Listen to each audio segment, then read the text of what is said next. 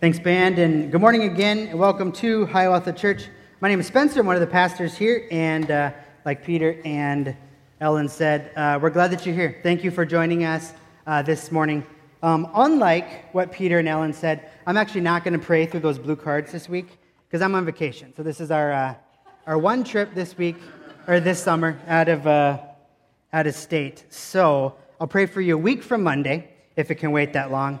Otherwise, I don't know. You can email Peter or another leader here and ask them to pray for you. But we, like they said, we do love praying for you, and it's a great thing that we're able to do. So anyway, right now we're in a sermon series in the book of Acts. It's a New Testament book. It's written right after Jesus' life, death, resurrection.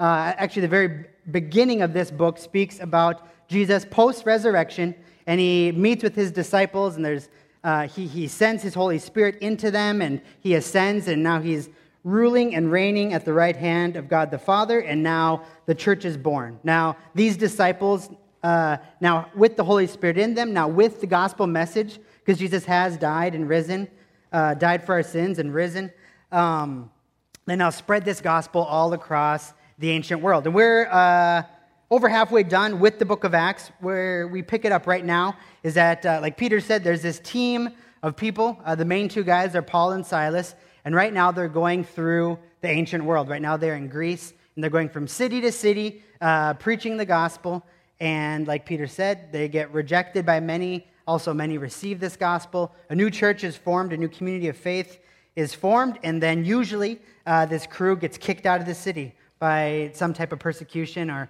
opposition, and we're going to see that again in our passage today. This morning we're going to be looking at Acts 17, verses 1 through 9, and we're entitling this sermon, The Upside Down Kingdom of Jesus. And I could not come up with a great Stranger Things joke to go along with this, so if you're waiting for it, it's not going to come, sorry. But we're going to look at Jesus, the original one who said upside down, and we're going to see how Jesus' kingdom is completely different than the kingdoms of this world, than the kingdom of Caesar, and the beauty and the power and the importance of that. So we're going to be reading from Acts 17, 1 through 9. You can follow along in your insert in your worship folder, and it's also going to be on the screen behind me. So let's start. Speaking of they, this is talking about Paul and Silas and the people that are traveling with them. Now when they had passed through Amphipolis and Apollonia, they came to Thessalonica, where there was a synagogue of the Jews. And Paul went in, as was his custom, and on 3 Sabbath days he reasoned with them from the Scriptures, explaining and proving that it was necessary for the Christ to suffer and to rise from the dead, and saying, "This Jesus, whom I proclaim to you, is the Christ." And some of them were persuaded and joined Paul and Silas, as did a great many of the devout Greeks, and not a few of the leading women. But the Jews were jealous, and taking some wicked men of the rabble, they formed a mob, set the city in an uproar, and attacked the house of Jason, seeking to bring them out to the crowd. And when they could not find them, they dragged Jason and some of the brothers before the city authorities, shouting, "These men who have turned the world upside down have come here also. And Jason has received them, and they are all acting against the decrees of Caesar, saying that there's another king, Jesus." And the people and the city authorities were disturbed when they heard these things. And when they had taken money as a security from Jason and the rest, they let them go. All right, so now we're in a new city. We haven't been here yet before. This is the city of Thessalonica. So far, in the past few chapters, we have been up here in Philippi, and then they've kind of taken this path. Now we are, the setting of today's story is in Thessalonica. So if you see, this is kind of zoomed up version of here. So right now we're in modern day Greece, and as you can see, Thessalonica was a large port city. It actually was the capital of Macedonia. So if you remember a few weeks ago when Paul was about to set out on this journey, his second church planting missionary journey, he got a vision saying, from someone in Macedonia saying, "Come help us." And so we've actually now reached the capital of Macedonia. The second largest city in ancient Greece at this time, with a population of over 200,000. So an enormous ancient city.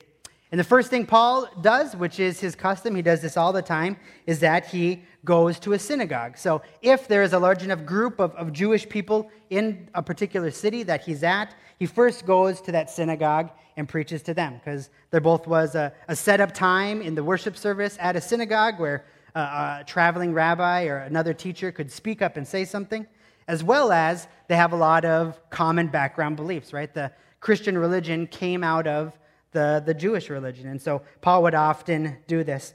So in this new city of Thessalonica, Paul goes there. He preaches and reasons and teaches and explains for 3 straight Sabbaths. And then these are kind of the main things that he says to the people here. And we'll talk more about this in just a second. But Paul essentially reasons and argues that the Messiah, or the Christ, so Messiah is the Jewish word, Christ is the Greek word. Paul's arguing that the Messiah needed to suffer, he needed to rise from the dead, and that Jesus is in fact this Messiah. So that's Paul's message that he brings to the synagogue in this new city. So definitely related to this, but before we jump into our passage today, what I want us to briefly talk about is how we need to be incredibly careful, especially as Christians. We need to be incredibly careful about anyone who messes with these important things. That Jesus was the Messiah, that he had to suffer, that he really did die, that he really was risen from the grave. When teachers, pastors, authors, professors, when they mess with these things, these core doctrines of our faith, Jesus' death and his resurrection, and that he was the Messiah, we're getting really close into the territory of false teaching and heresy. You might be thinking that's a bit overstated, or why is Spencer so grouchy about this? But it is just really important. So we're going to take a quick aside for a few minutes, and then we'll come back to our passage, and we'll see how these are related. But note, so Paul, we're going to read about this church in just a few chapters. So Corinth is another city. Paul and his team eventually go there. They plant a church. They write a letter back to this church. And in this letter, Paul defends and defines the gospel. And at the end of this part, we're going to read this in just a second. The last few lines, most people think that is the very first church creed, or the very first memorizable few statements about what Christianity really is all about. And people think that this creed was actually probably written and memorized and spread just a few years after Jesus' life. So it's the earliest church creed. Many think that it was the Jerusalem Council. We've been learning about them earlier in Acts. So the church in Jerusalem, just a few years after Jesus' resurrection, came up with this creed that is kind of the foundation, the central, the core, the non-negotiables of what the Christian faith is. So let's look at what Paul says the gospel is, and we'll see why this is so important. So Paul's writing back to this church in Corinth, and he says, "Now I would remind you, brothers, of the gospel I preached to you, which you received, in which you stand, and by which you are being saved, if you hold fast to the word I preached to you, unless you believed in vain. For I delivered to you as of first importance what I also received, that Christ died for our sins in accordance with the Scriptures, that he was buried, that he was raised on the third day in accordance with the Scriptures, and that he appeared to Cephas, another name for Peter, the Apostle Peter, and then to the 12.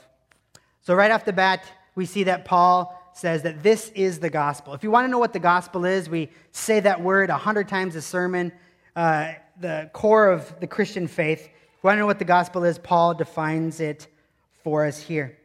He calls this the gospel, and he describes it both simply, right, in just a few phrases, yet incredibly profoundly.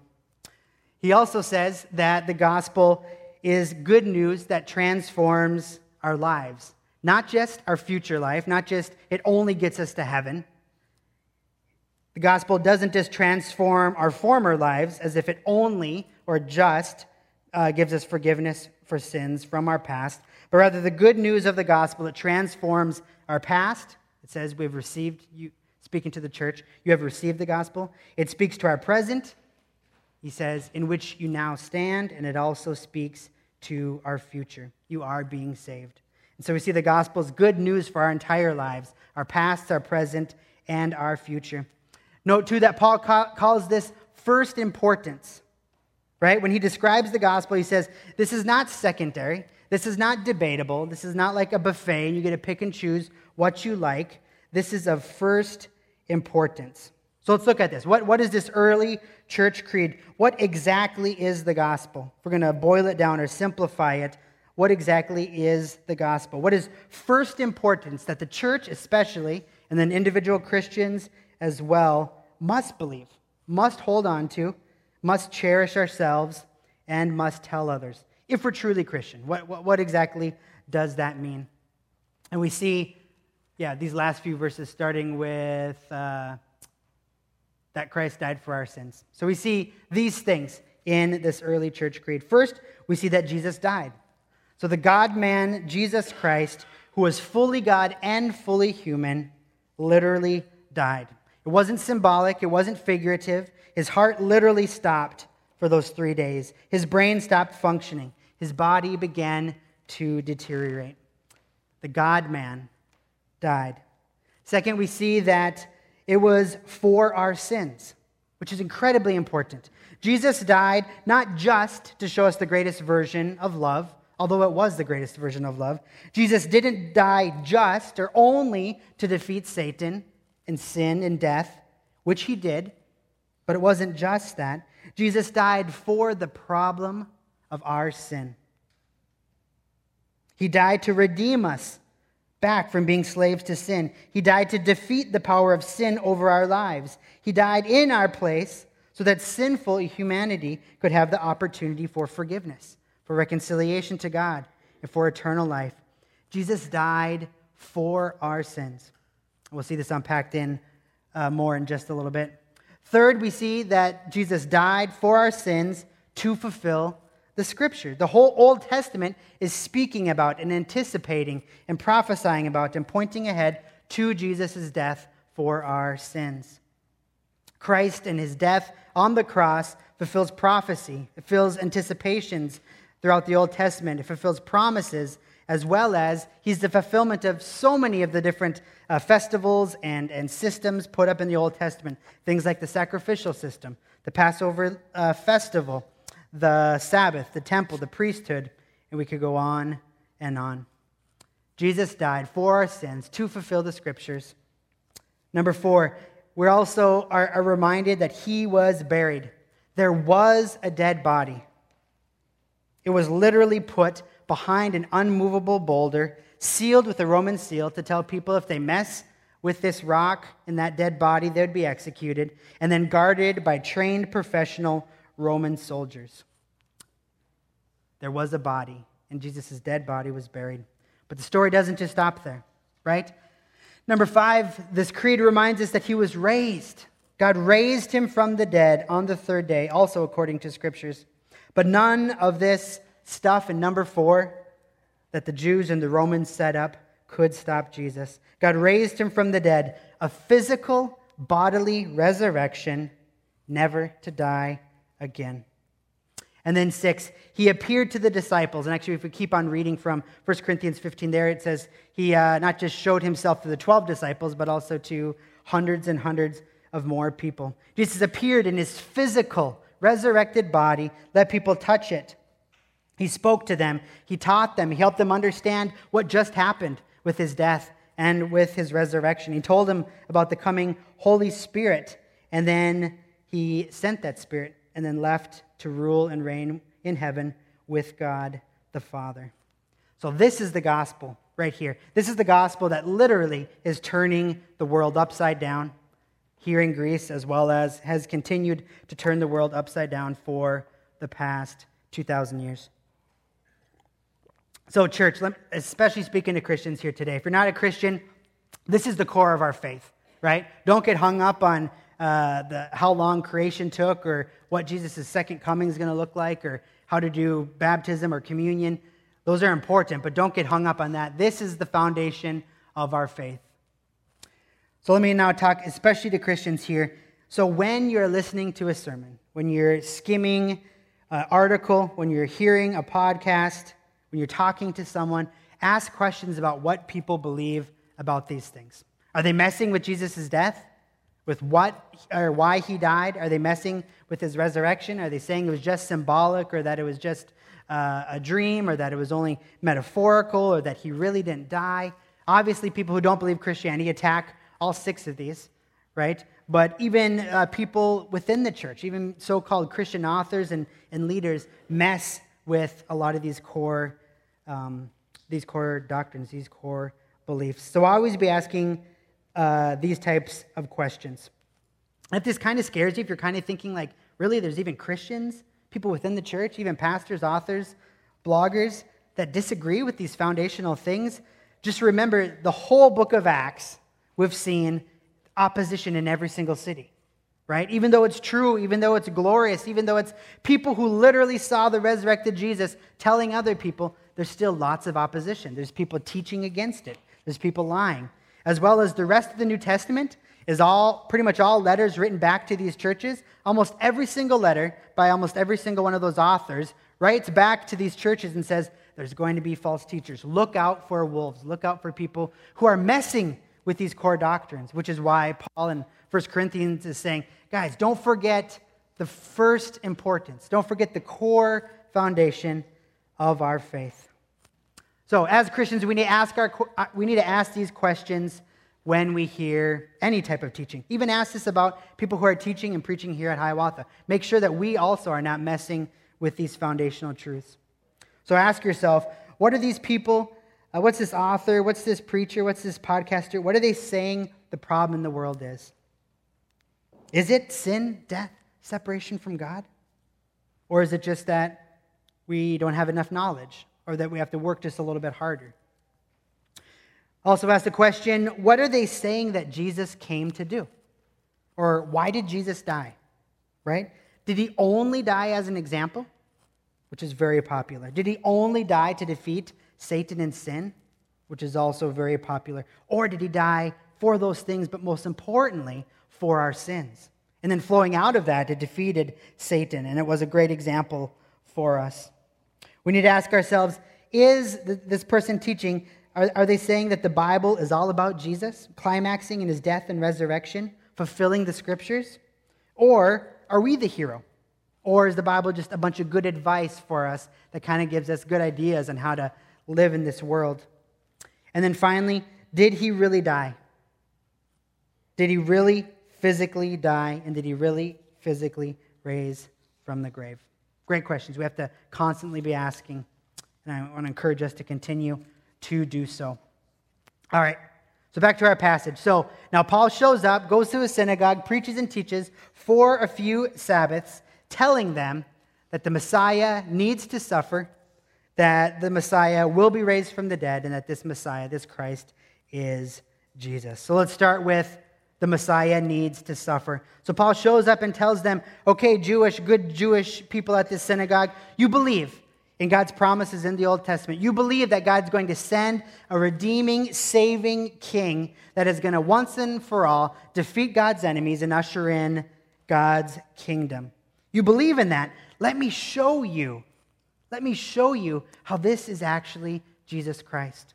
Let me show you that you thought that the way that this king was going to rule and reign and win was through victory and through destroying Rome or some other oppressing land. But Paul says, let me show you how the way that this king, this Messiah, this Christ was going to rescue and save us would actually be through his apparent defeat. His salvation would actually come through suffering and death. There's a ton of places we could go to see this in the Old Testament, right? So if Paul's arguing with Jewish people that believe the Old Testament, he's going to use it.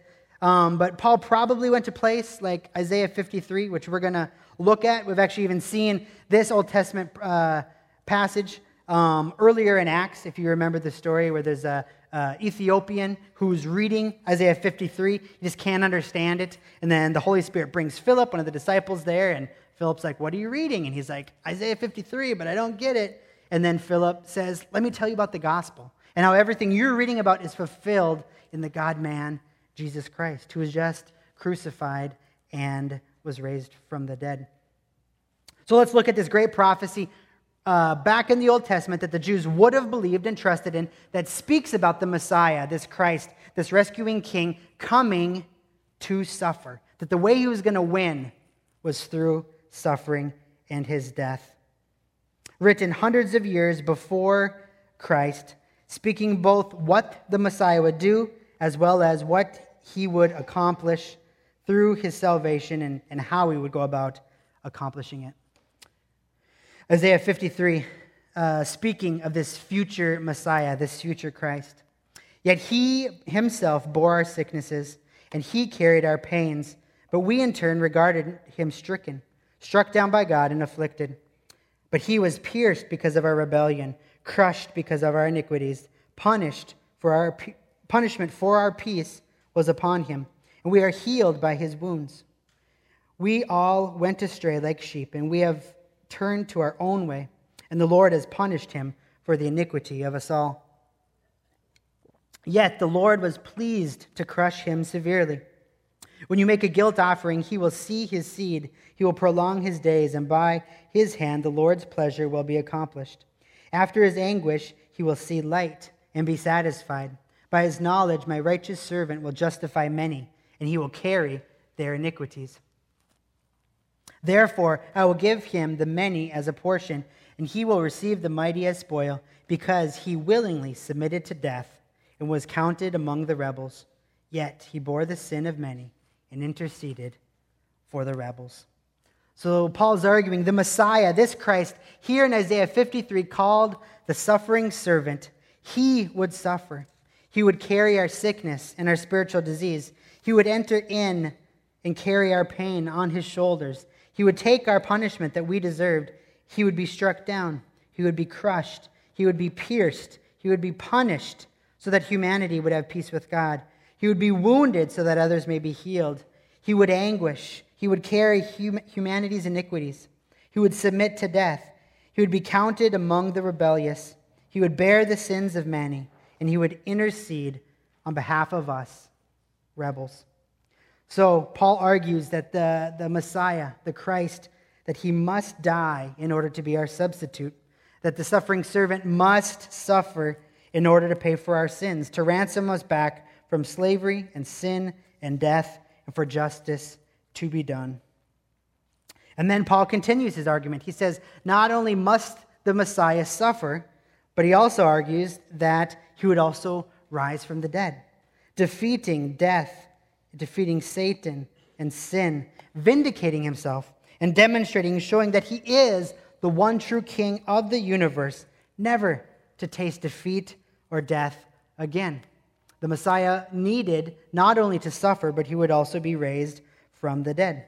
We saw this preached about even earlier in the book of Acts, when Peter stands up in front of thousands of people, and back in Acts 2, he looks back at one of the Psalms that King David, so the greatest king in all of Israel's history, David, he wrote this psalm, and if you know about King David's life, he was given a promise by God. God promised King David, greatest king in Israel's history, he says, David, someone from your line, one of your descendants, will rule, and he will rule for eternity. So then in Acts, right after Jesus' death and resurrection, Peter, one of Jesus' disciples, says, hey, we finally understand what's going on back there. Jesus is this king from David's line who will reign forever, who won't taste death, but rather that will be resurrected and live forever. So we read back in Acts 2, Peter picks up on this and he says, King David knew that God had sworn an oath to him that he would set one of King David's descendants on his throne. King David foresaw and spoke about the resurrection of Christ, that he would not be abandoned,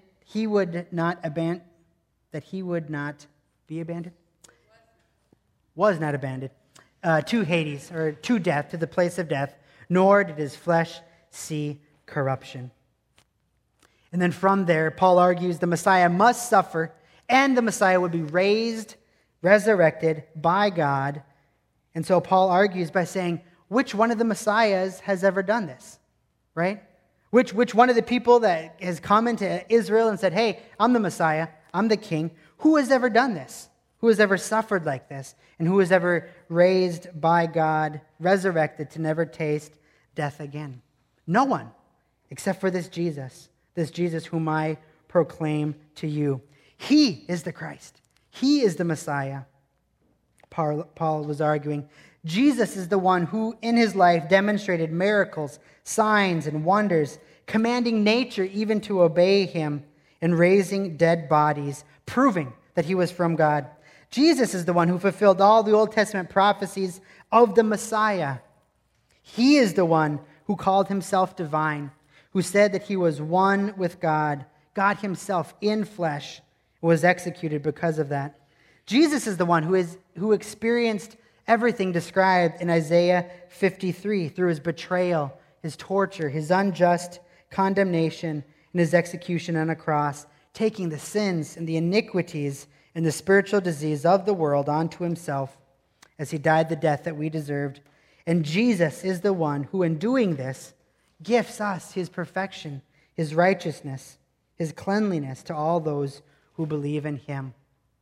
This Jesus, whom I proclaim to you, he is the Christ. He is the one that you and our people have been waiting hundreds and hundreds and hundreds of years for.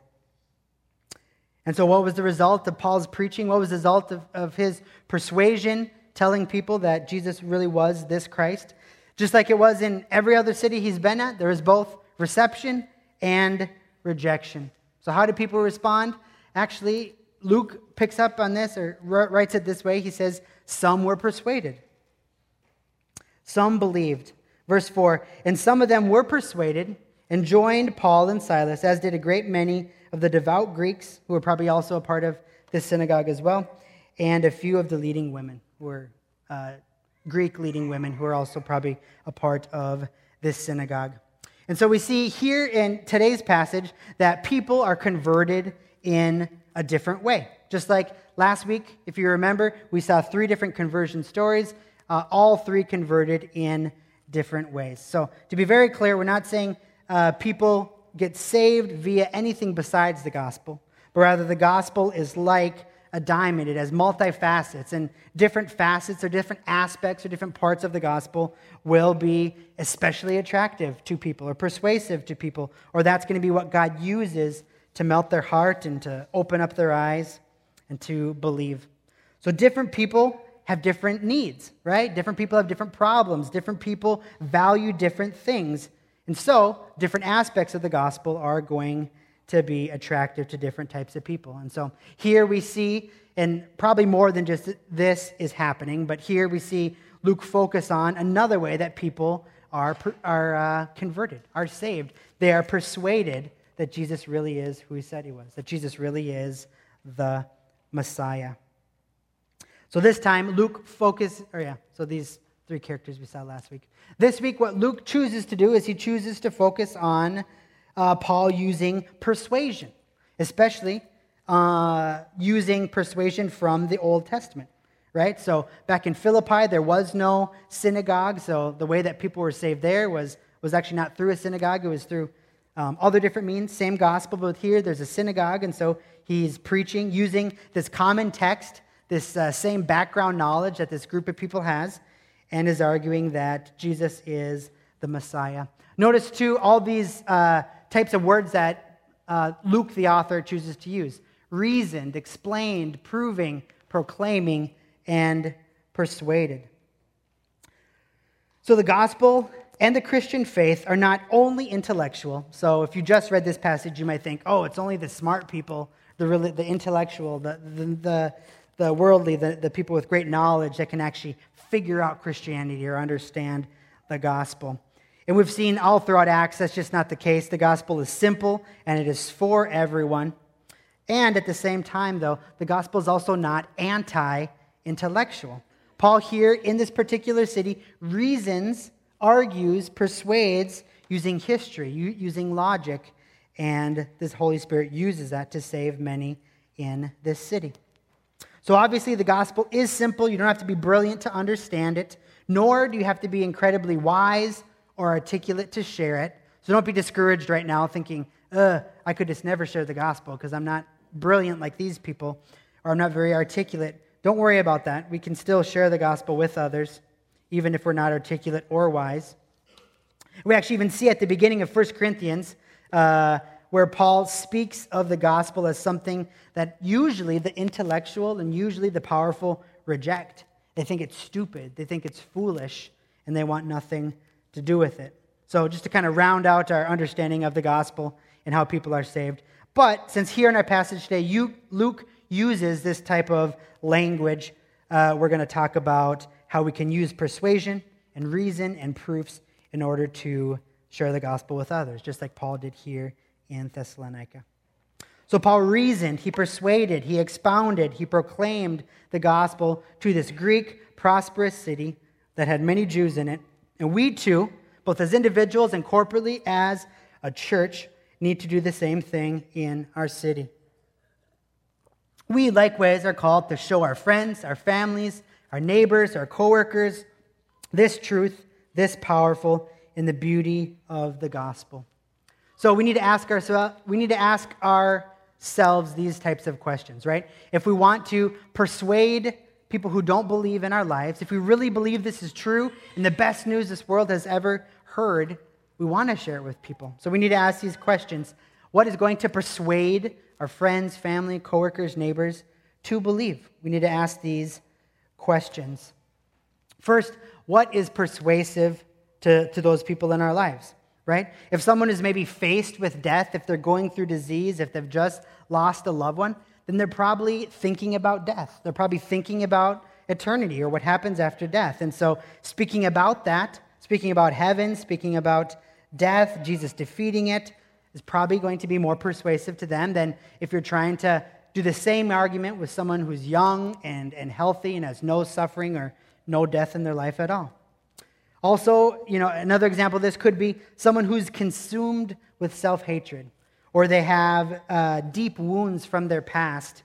A person like that, hearing that in the gospel forgiveness of sin is possible, hearing that there's a new identity that can come that erases our past, that might be incredibly persuasive and incredibly beautiful news to them. And maybe that's what they need to hear more than just what happens when you die. So we have to ask these questions. What is going to be persuasive to those in our lives? We need to also ask, what do they already believe? What is the starting point, right? Are they already spiritual? We have lots of people in our city who are very spiritual, yet not religious, or very open that there's a spiritual realm and spiritual things. Or are you talking to someone who only believes in a purely naturalistic view of the world? And so depending on what that person is, you're going to have very different ways of trying to persuade them.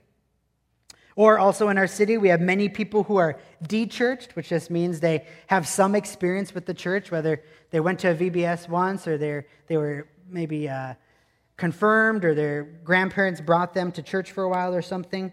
And we also have many people in our city who are unchurched, who literally know nothing about Jesus or the Bible or about the way that Christians practice their faith. Depending on where this person is coming from, that's definitely going to change in how we speak to them and how we persuade them. And the final question we have to ask, which is really important and takes a lot of hard work, we need to ask the question, what is good news to them? What is good news to them? Or what does salvation or what does heaven look like to them? And I'm not just saying, is it heaven? Is it nirvana? Is it, Valhalla? I'm not saying that, but rather saying, what are they putting all of their work, their time, their energy into? What is the goal of their life? What are they trying to achieve? And a lot of people, they really think, hey, I'm just trying to make the world a better place. Okay, so salvation for me is being a good human being. That's going to make my life meaningful and worth it. Or what is heaven? Well, I'm trying to make heaven here on earth by fighting against pollution or passing certain laws or just being a really kind neighbor or whatever it might be. So as we ask this question, we're essentially asking, what are people putting all of their faith into? What's giving their life meaning? What are they hoping will happen by the end of their life? What are they working tirelessly towards? And I'll just fly through these in just a second. But essentially, people are trying to fill their life. They're seeing salvation as these things, or they're thinking, if I can accomplish this in my lifetime, then I'll have reached I mean, they're not going to say I've reached heaven, but they're saying that my life has meaning or it's worthwhile. So all these things on this left, these great values, these things that our people in our lives are tirelessly putting all their life and their time and their energy and resources into, we can show them on the right how the gospel is the best version of that, or how what they really want, the only way to get that is through the gospel. And so we can persuade them that what you really want is a good thing.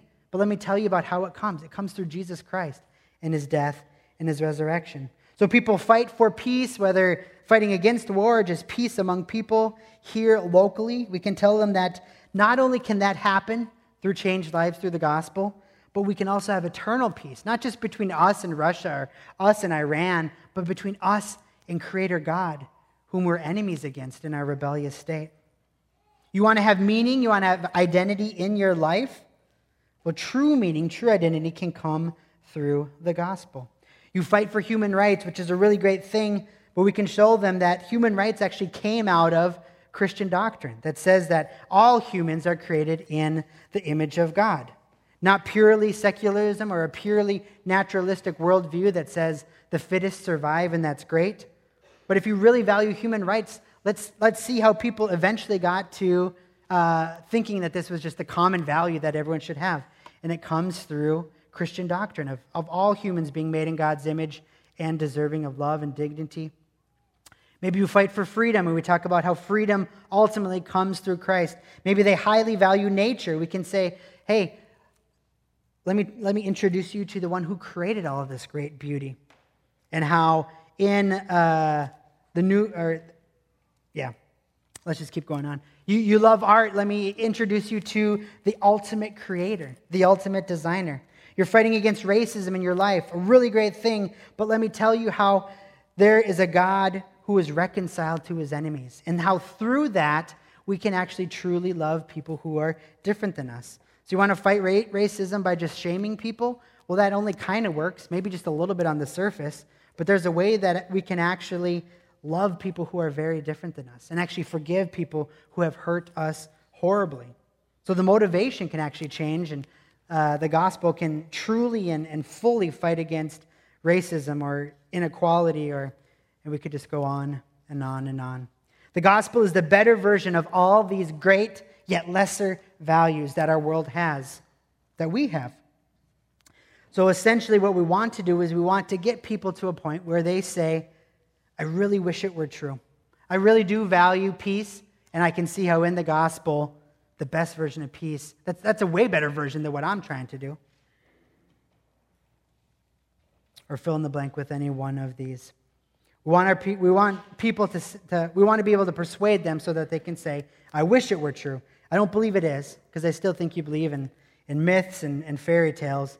But man, it really is beautiful. Your version of all these great values that come through the gospel, these are really great. And finally, we actually don't see it here, but we actually do see a little bit later on in the New Testament, a way that we're going to persuade those who don't believe in Jesus yet is going to come through relationships.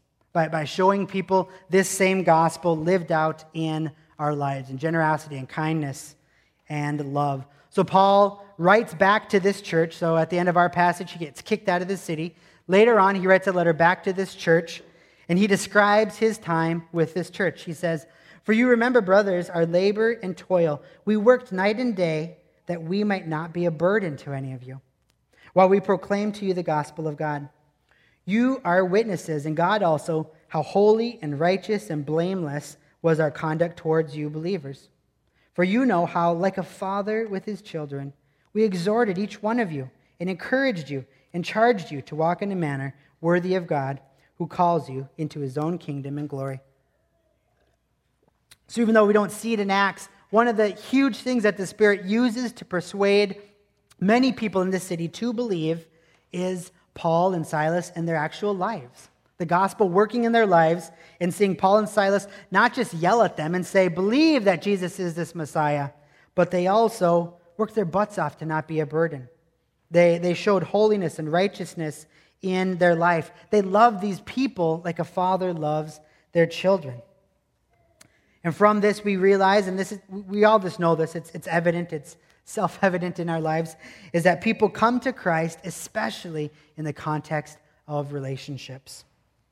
Especially now, living in 2019, where everywhere we look, we're trying to be persuaded something. We're just skeptical at heart, right? And so people are going to come to Christ in the context of community, hearing not just the gospel, but seeing the gospel played out in many different people's lives and not being able to deny it.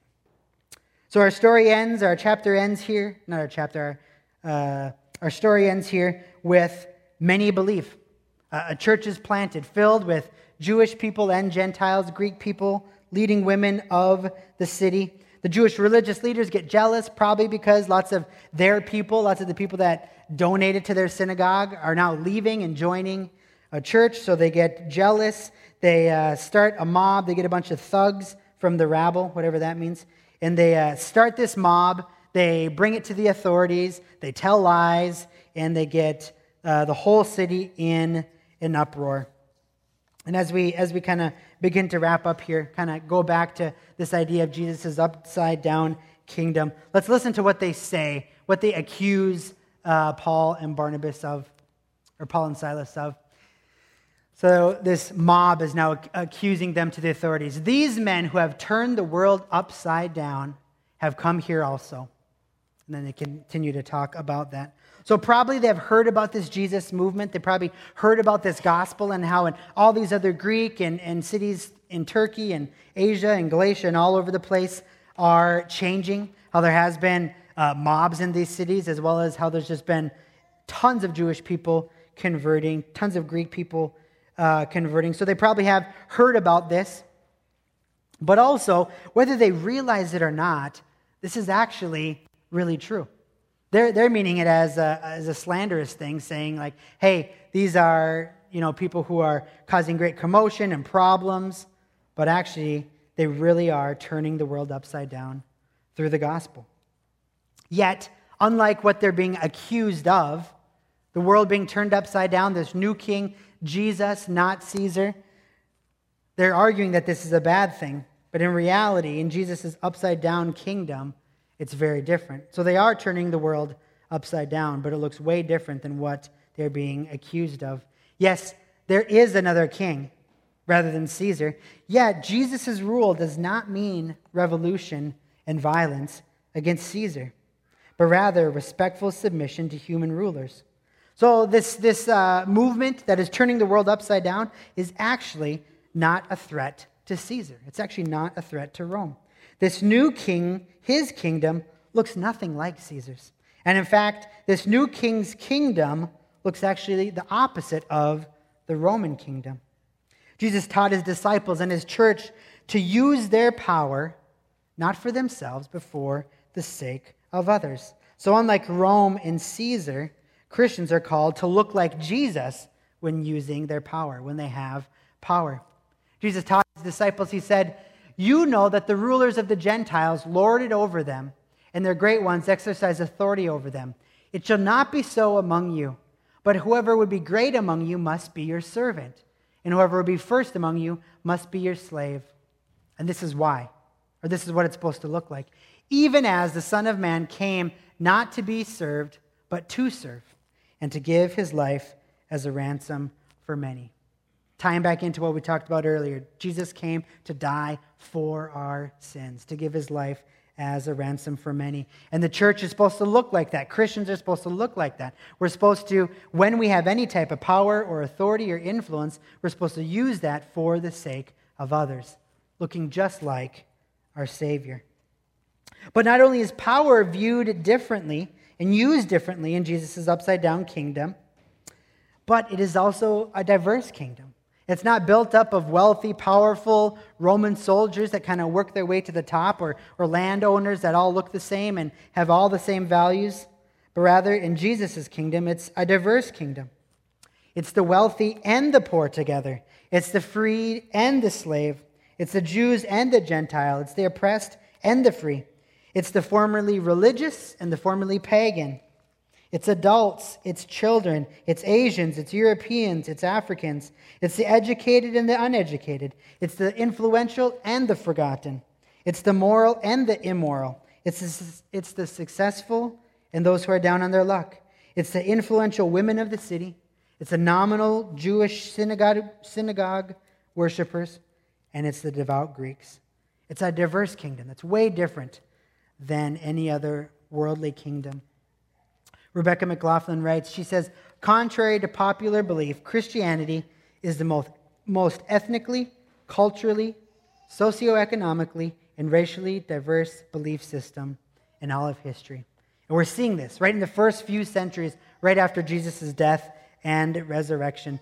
No longer does your ethnicity or your power or your gender or where you live in the world really matter anymore. Now, all are welcomed into Jesus' kingdom.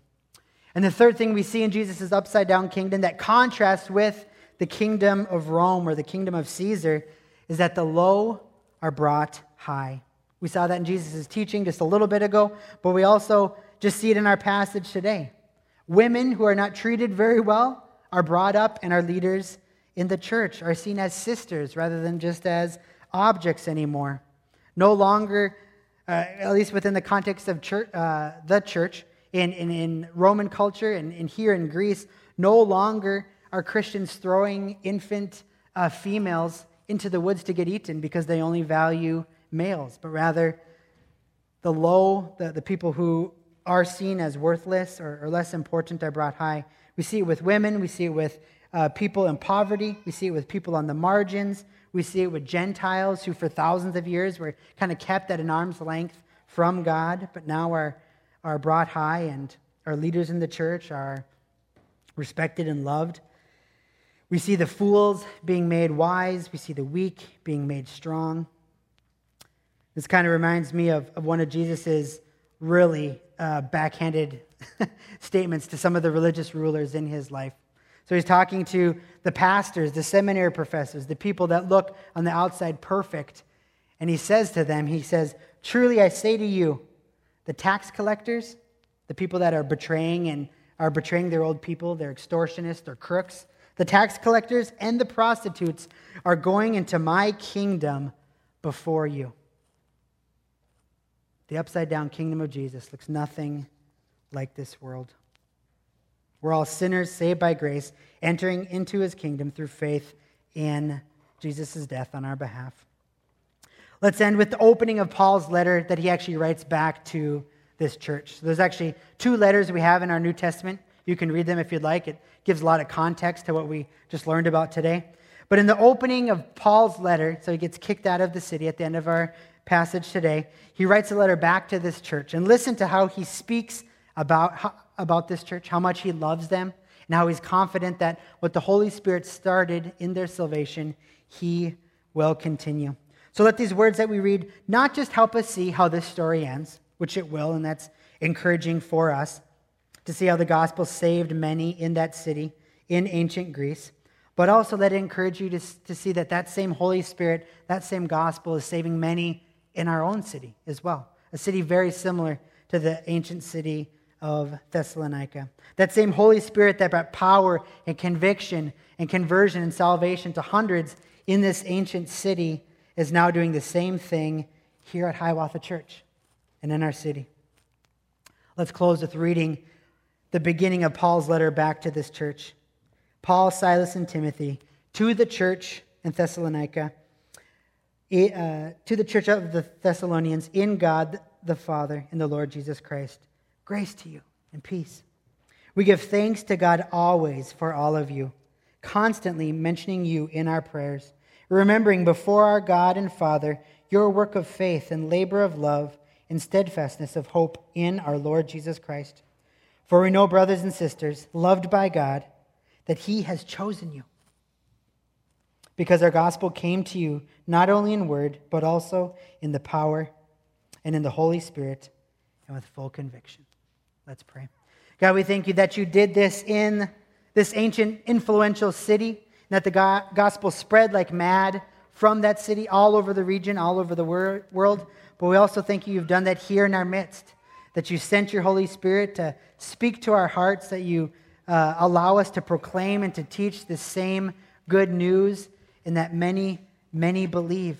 Many who are on the outside of society, many who in our normal kingdom right here, right now, would be down and out, but because of the gospel, because of your kingdom, this upside-down kingdom, they are now given new identities, new meaning. They're given a family. They're loved. They are used by you in powerful ways. So Jesus, we thank you for this gospel that for over 2,000 years continues to change hearts and minds and families and neighborhoods and cities and regions. Pray for more of that in our city, even this week, God. We pray your Spirit would breathe life all across this city and in our church for your glory and for our joy. In Jesus' name, amen.